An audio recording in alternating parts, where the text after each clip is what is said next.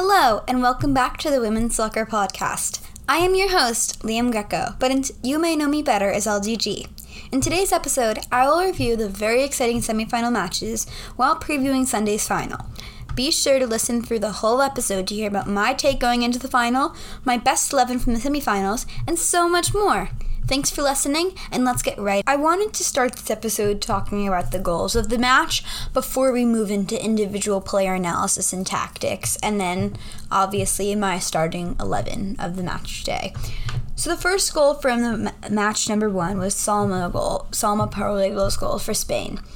I thought it was a really nice pass from Jenni Hermoso. It was a little off target, it missed Parallelo's original run, but one of her better plays in the match, one of her brighter spots. We'll talk a little bit later about her individual performance, which I thought wasn't that great. Jonna Andersson had a average match, but I think that play was so bad. You cannot clear the ball. It was such a weak clearance. It was down the middle into Spanish traffic. She literally cleared it in the worst spot. There was not a worse spot to clear it to. She cleared it right into the direction of Parallelo, and of course Parallelo is going to finish it. I mean, that was an incredible finish. But Parallelo, Musovic had no chance of stopping that, but at the same time, that was, again, a defensive fault. I mean, it was a very sloppy goal. It was a great finish by Parallelo, and I don't take anything away from that. I think that was very avoidable if they had just cleared the ball properly. The Blomqvist goal for Sweden, that was a very great goal. I thought there wasn't a lot of criticisms in the defense. Great cross and cushion header from Sweden. It was a very beautiful finish into the top corner. A few questions could be asked, though, why Blomqvist was left unmarked a few yards outside of the 6-yard box. And I think Catacola could have done better. I think it went right through her hands a little bit. I mean, she made a great diving effort for it, but it felt like it was just over her fingertips. Moving on to the Olga goal for Spain, that is an incredible finish. One of the best goals of the tournament. The best one we'll talk about a little bit later. But Olga should not have been left that unmarked. A player of her quality who can strike the ball that well should not be open at the 18-yard box. What Sweden was doing, I don't know. Asllani looked to be the person marking her, so I'm going to blame it on Asllani because she's the one who frantically tried to mark Cardona, but it was, Olga, but it was too late. Olga was in such a great space, and she just finished it, and she punished the bad defending from the Swedes, and that is eventually what lost the Swedes the game. Moving on to the Australia-England match, the Toon goal, that marking was pathetic.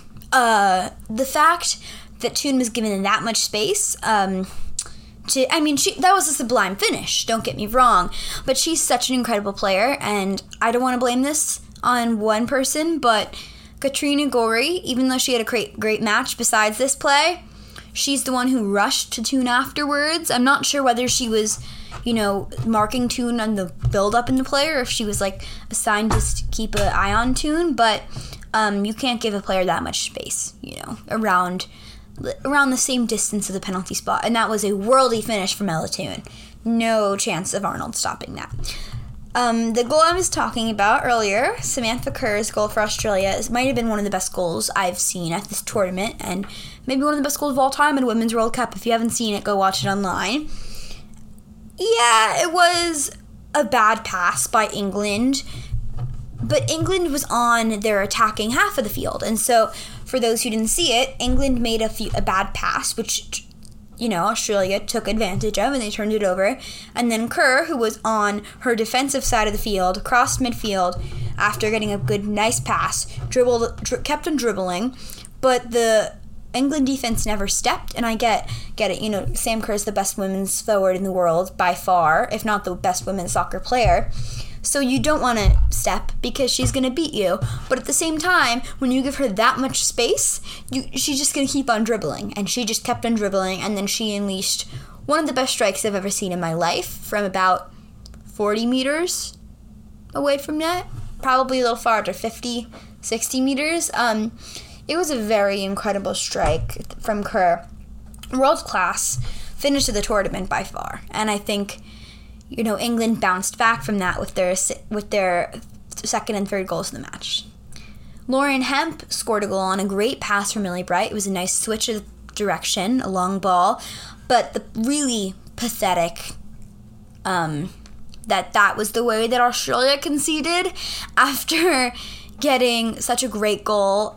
The lack of communication between Carpenter and Arnold cost them the match, because that goal was eventually what gave England all the momentum and to finish them off. And it was just, there was 3 Aussie players, including 2 defenders and Arnold, surrounding Hemp, so it looked like the attack was over, but Hemp, to her credit, was very resilient and had a perfect finish into the side netting.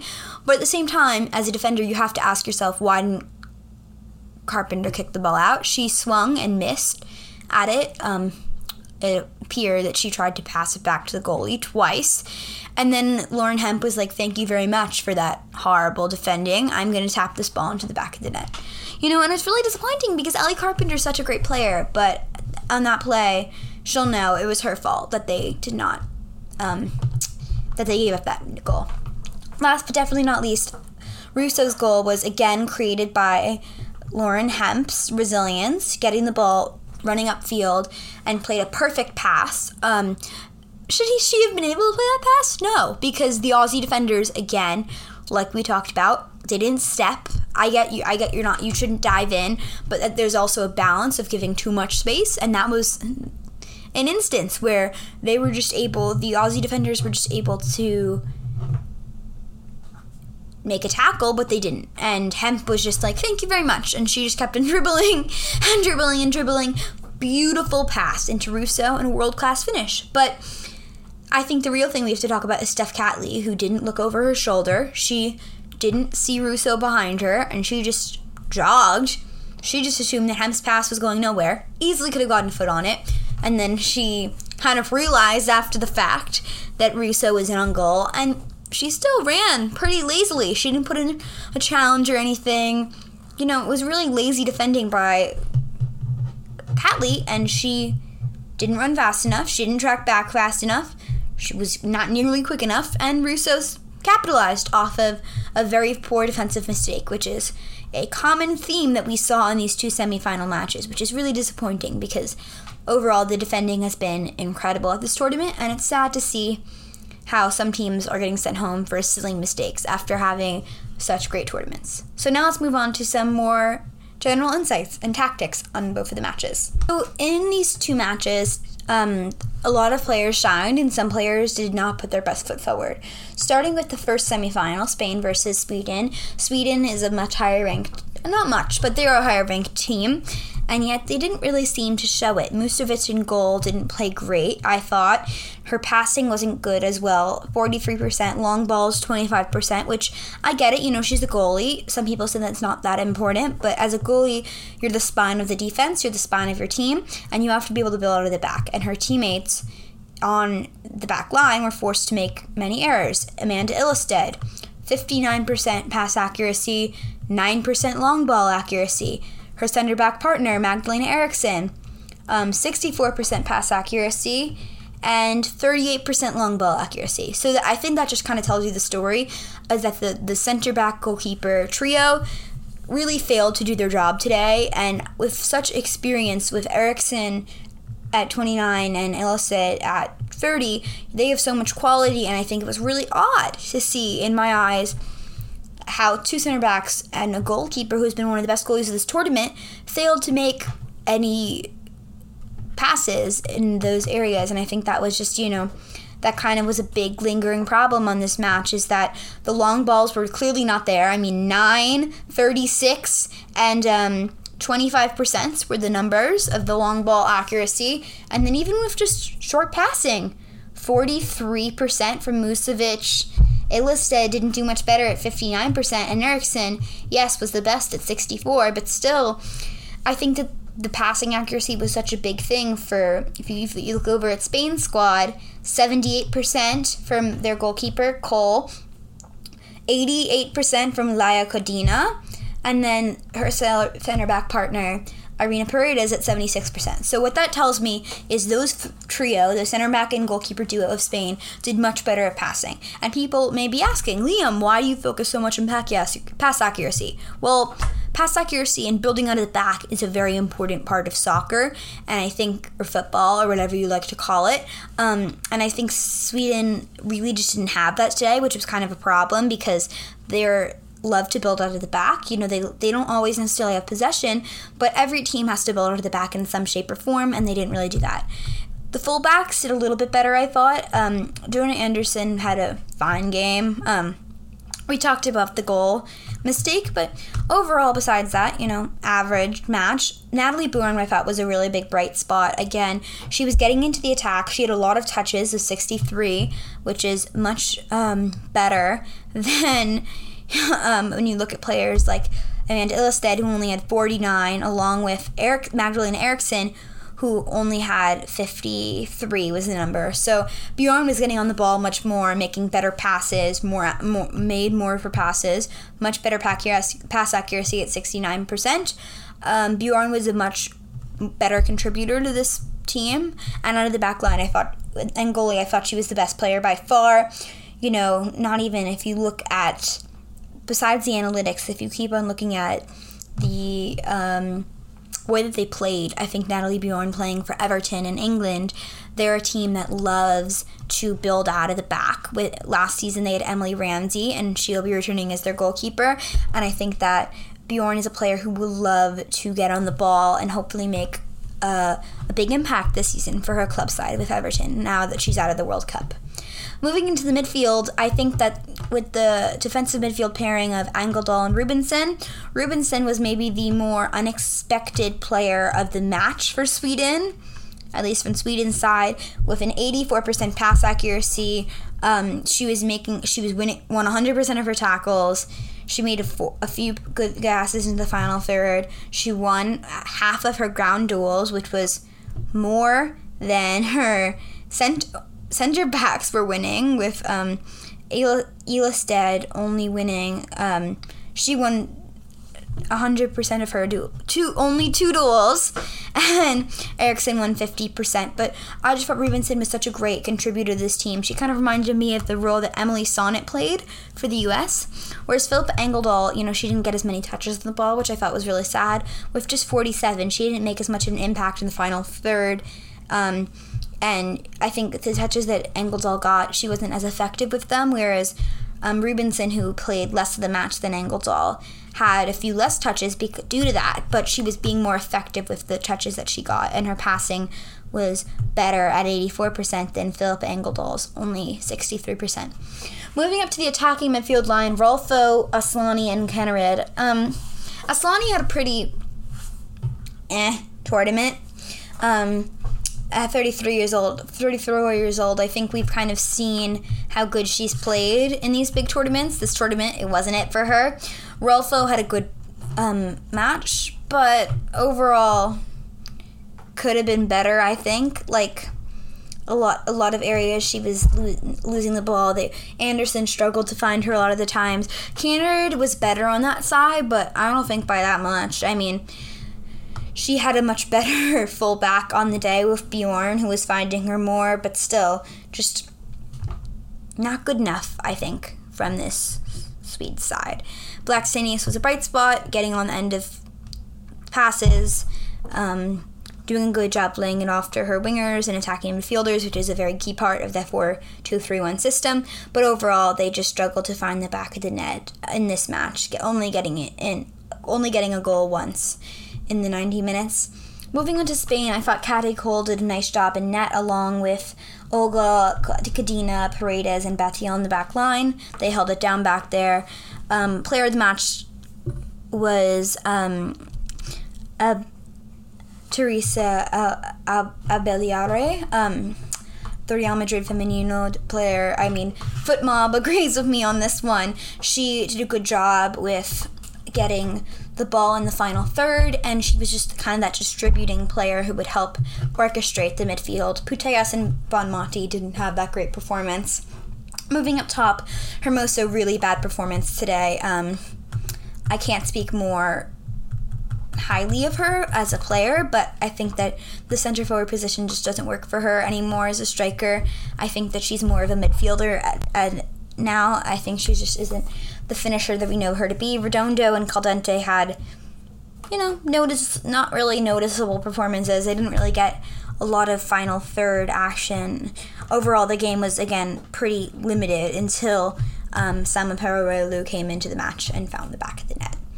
Moving on to Australia and England, we'll start with the losing Australian side. Arnold didn't have a great game.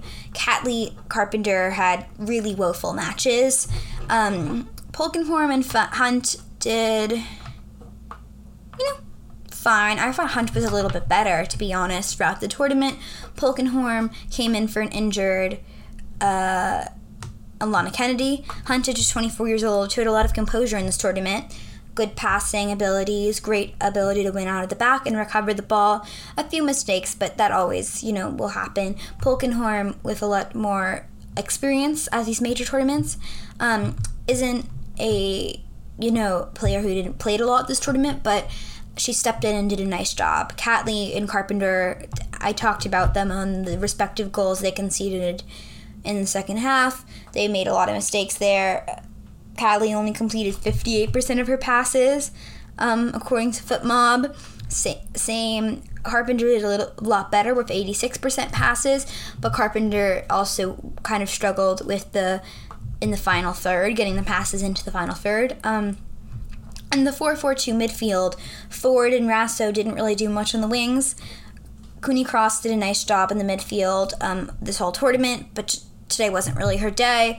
Gorey had a great match, I thought. Really nice job. We'll talk. She's in my hint. She's in my 11 that we'll talk about later.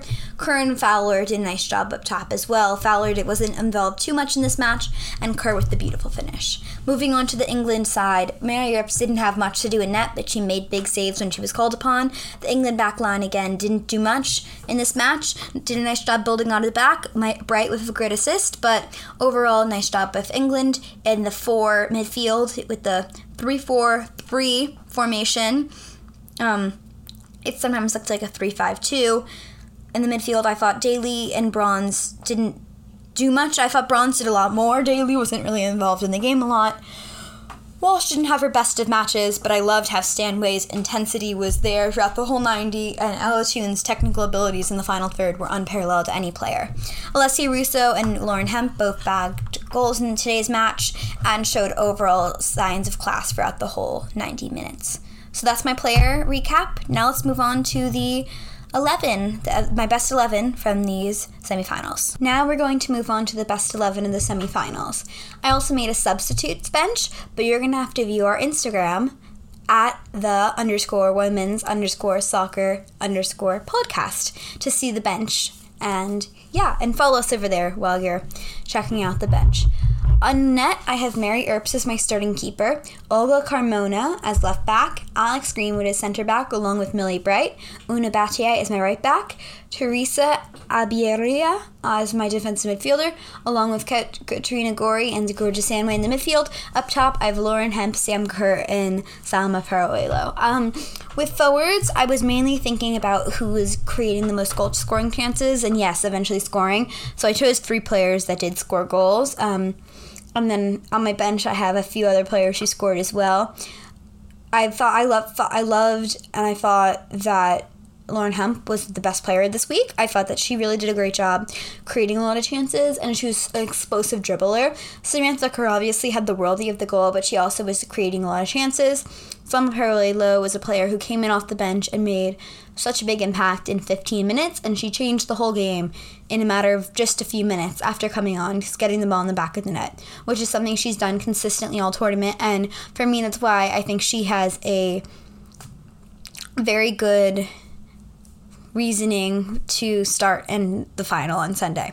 In the midfield, Katrina Gorey and Georgia Stanway. Katrina Gorey has 74 ball recoveries, which is the most in this tournament, 12 more than Nui Hasegawa. So I think she's just been a great player for me. I really loved, obviously she had the assist for Samantha Kerr, and I could have chosen players like Ella Toon over her, who is on my bench. As you can see the rest of the bench, again, on our Instagram. I could have chosen Toon over Gori or Stanway, but I thought that Gori was overall just, it's not all about the goals. You know, I think that Gori was just a very creative player, and she created a lot of chances.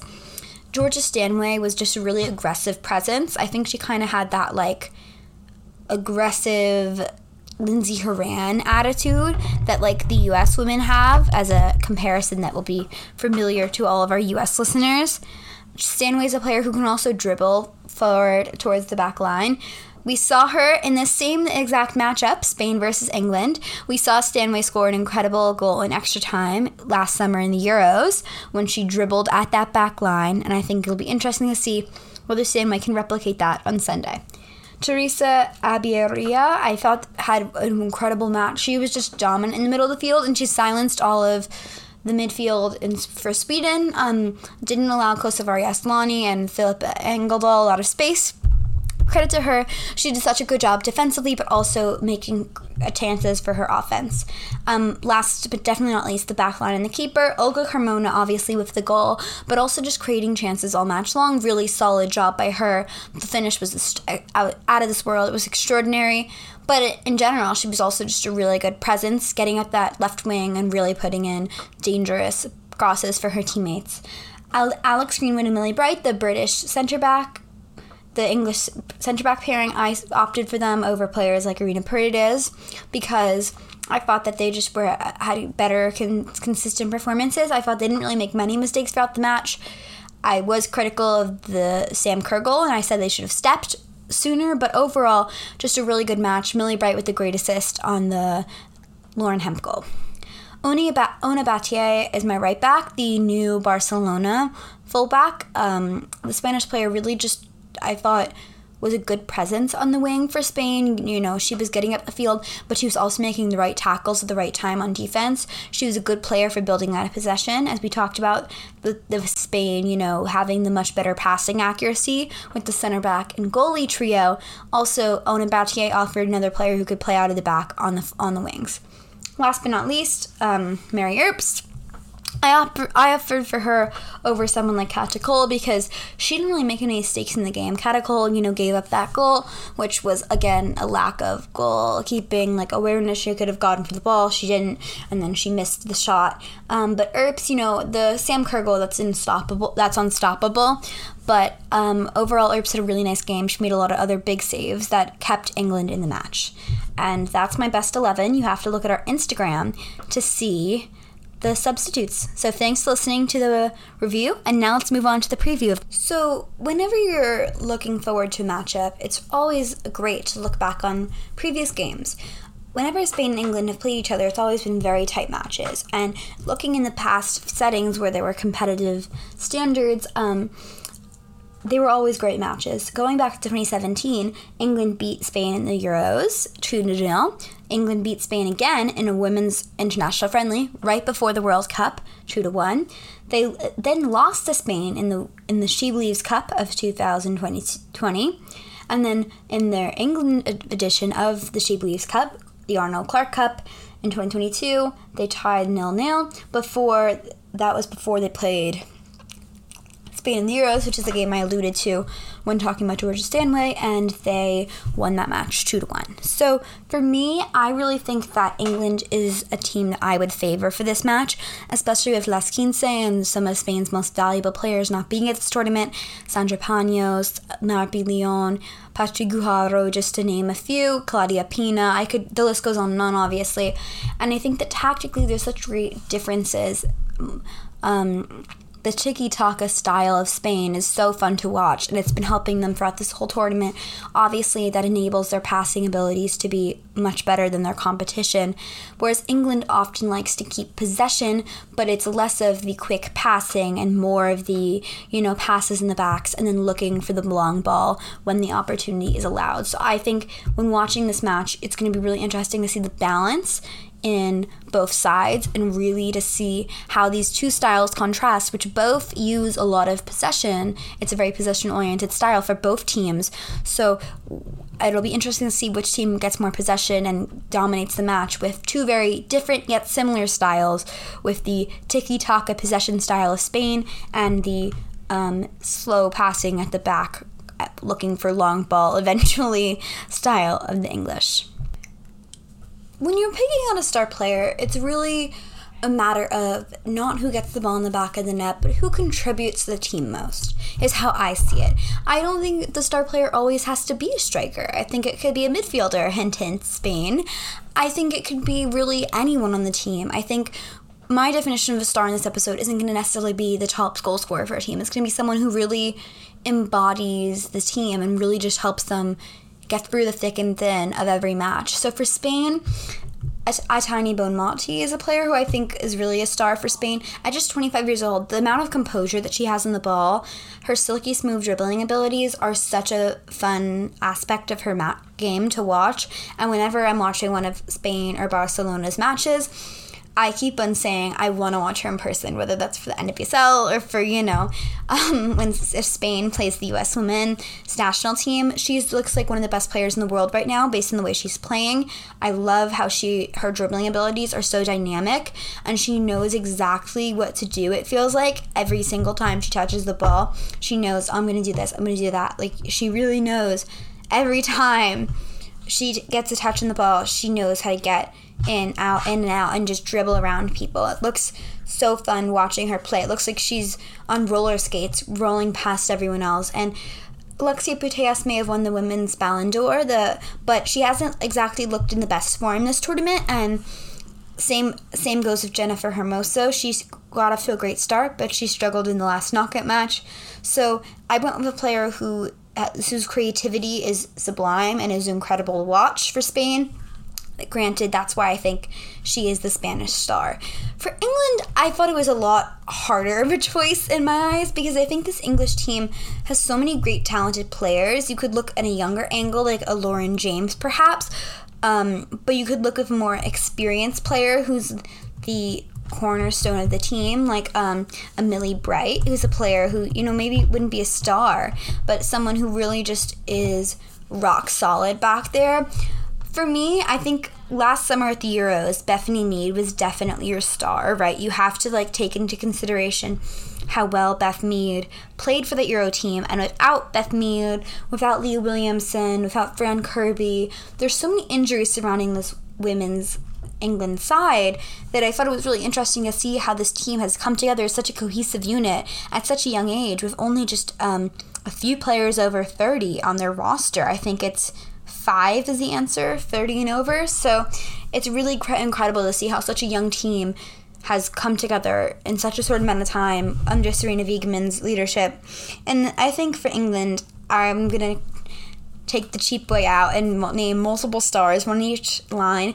I think Millie Bright is their defensive star. Say what you want to say, but I think she's such a rock back there in the defense. She knows how to play the perfect long passes. She's tough and aggressive. She knows exactly what to do, it feels like, at every point. And she's kind of like the person who sets the vibe, not just for England, but also for Chelsea. She's a very calm player. She's a leader. That's why she's the captain of this roster. And for me, she's the star defender. And I think every player on this England team has such a valuable contribution. But if I have to pick one player who brings the leadership and embodies and helps the team to victory day in and day out, it would have to be her. Moving into the midfield, I think you could, if you were looking for the past, Fran Kirby was definitely up there for a star player. But in the present, I think Keira Walsh has been playing so well recently. The Barcelona midfielder has such a composure on the ball that not many players have, similar to Aitana Bonmati. I think that Walsh is such a promising young player. Just 26 years old, she's just getting started at the world's biggest stage. Her passing abilities and her way that she can break lines of the other team's defense through her dribbling and play that final pass is so sublime, and watching her play is so incredible. The forward line a year ago, I think everyone would have said Bethany Mead was their star forward, but with Bethany Mead out, I'm going to take a little bit of a different approach. I'm going to go with Lauren Hemp for this one. A different answer. I think a lot of people would have thought, Lauren James, Alessia Russo, but I think Lauren Hemp really is a player who, every time I watch her play, I mean, obviously, I don't go to games in England. I live in the U.S., so I watch her. Whenever I watch her matches on TV, I always love seeing how she can, get into the action and make an impact from the wing, but also tuck centrally to play those passes out wide. I think it's really incredible how much running and movement she does whenever you watch her play. The heat maps, I think she really is a player who's a free roaming winger, which I love as a fan of the game. If I had a club team, a club team that I owned or was a GM of, she's the first player on my list as a winger. I love watching her zoom in and out of defenders, and at such a young age, at 23 years old, she's already killing it for England and for Manchester City, and I can't wait to see her hopefully get a Champions League spot in the WSL so we could see her at the biggest stage in women's club football, because she's making a name for herself and her mark on the Women's World Cup this year, and I think she could be a big player in the final this time around. Talking a little bit more about the tactical decisions and the key tactical decisions and the key things about this match, I talked about the styles of plays a little bit, but I think a few things that come down to this match for me is England preventing Atani Bonmati getting on the ball a lot, because I think the last thing England wants is to allow Spain to create short, and small, quick passes constantly and consistently, because is how Spain can dominate teams. We saw how they did that against Sweden. Spain is such a good team in small spaces, and England just needs to make sure that they lock down all of the field and try and not allow the Spanish players to get on the ball a lot, because of the deadly prowess that every player in that Spanish midfield has. We talked about Atani Bonmati, but also players like Teresa Alburia, I'm going to learn that pronunciation by the final, I promise, and Alexia Putellas are really also good on the ball. Even though Putellas hasn't had her best tournament, she's still a deadly player, and we know that. She's one of the best players in the world when she's playing at her 100% level. So for me, a key for England is to prevent Spain from getting those passes. Similarly, on the offensive side of things, with passing, they need to get some short passes and control the possession on their back line.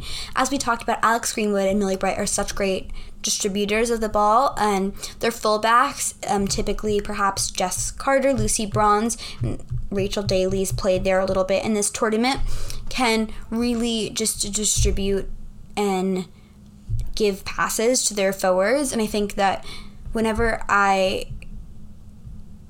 watch England's team, or whether it's watching these players at club level or international level, I really admire the fact that they can take control of the game and slow it down. And I think the last thing they want is the defense to be running wind sprints for 90 minutes, potentially 120 minutes, and allow Spain to get a lot of good passes, because they know how deadly Spain can be. And so keeping possession of things is really important.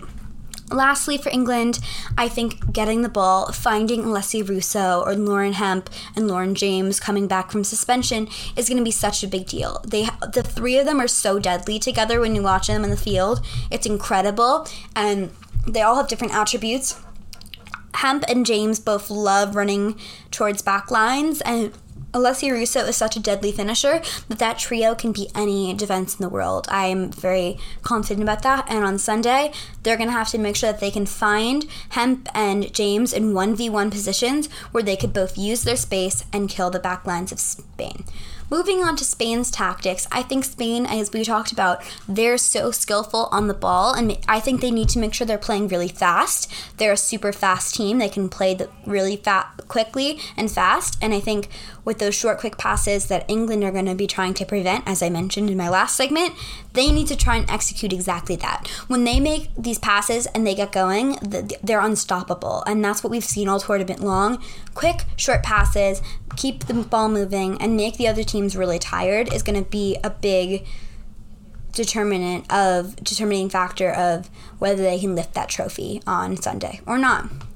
Another thing I think is going to be really important is to allow Jenni Hermoso to drop back and get in the ball. She got a lot of touches, but they weren't very meaningful in their match against Sweden. I thought she wasn't the best player as a 9. I would rather see a player like Redondo or Gonzalez tuck in there and drop Hermoso back into the middle of the pitch, because Hermoso is so talented on the ball, but when she's playing forward, she's constantly getting double teamed. So for me, Ginny Hermoso is such a special player. We saw that against the Netherlands. Get her on the ball, allow her to do her thing, and don't make her get double teamed. Put her in the right spaces. As a coaching perspective for Jorge Vilda, I think allowing Hermoso to have the best possibility to get on the ball in open spaces is big. Last but definitely not least is finding these wide areas. England plays a 3-back, right? Their fullbacks, their wingbacks push very high up, very far up the pitch. Rachel Daly and Lucy Bronze played that role today, and 3-back can really be a problem in a normal formation. As viewing it tactically, if you're playing a front 3 for Spain, it'll be 3-on-3, which means 1-on-1s. So finding players like Redondo, perhaps Paralelo, Del Castilla, Caldente, whoever's playing on those wings, you got to find those players and allow them to get into the 1v1 channels, as center backs are not exactly the quickest for England with Bright, Greenwood, and Carter. So if you're getting 1v1 on those players, you got to capitalize that and take advantage of that. So those are my tactics for those 3 teams, and I hope you enjoyed this segment of the episode. Thanks so much for listening to this episode. I hope that you found my insights in the last match and my insights on the upcoming final very valuable, and I hope that you are very excited for the Women's World Cup final of 2023. Thanks again for listening to this episode, and be sure to follow us on our Instagram to see my prediction of this match. Peace out from your host, LDG.